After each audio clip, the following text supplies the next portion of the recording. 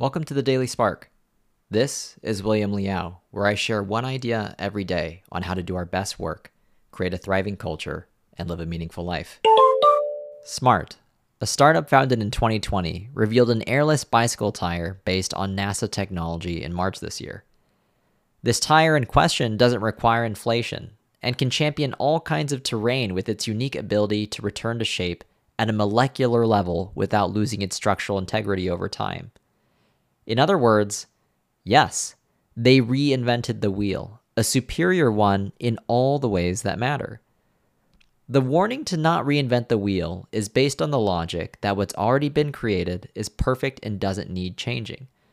This is a well-intended, albeit sometimes misguided bit of advice that quickly loses its credibility when you realize that virtually everything in this world is capable of change and advancement, even if you don't know exactly what that advancement will look like.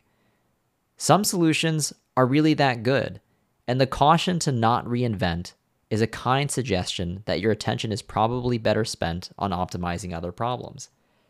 Other times, the solution, the wheel, is overrated, and the caution to not reinvent is simply born out of an aversion to change, because change is hard.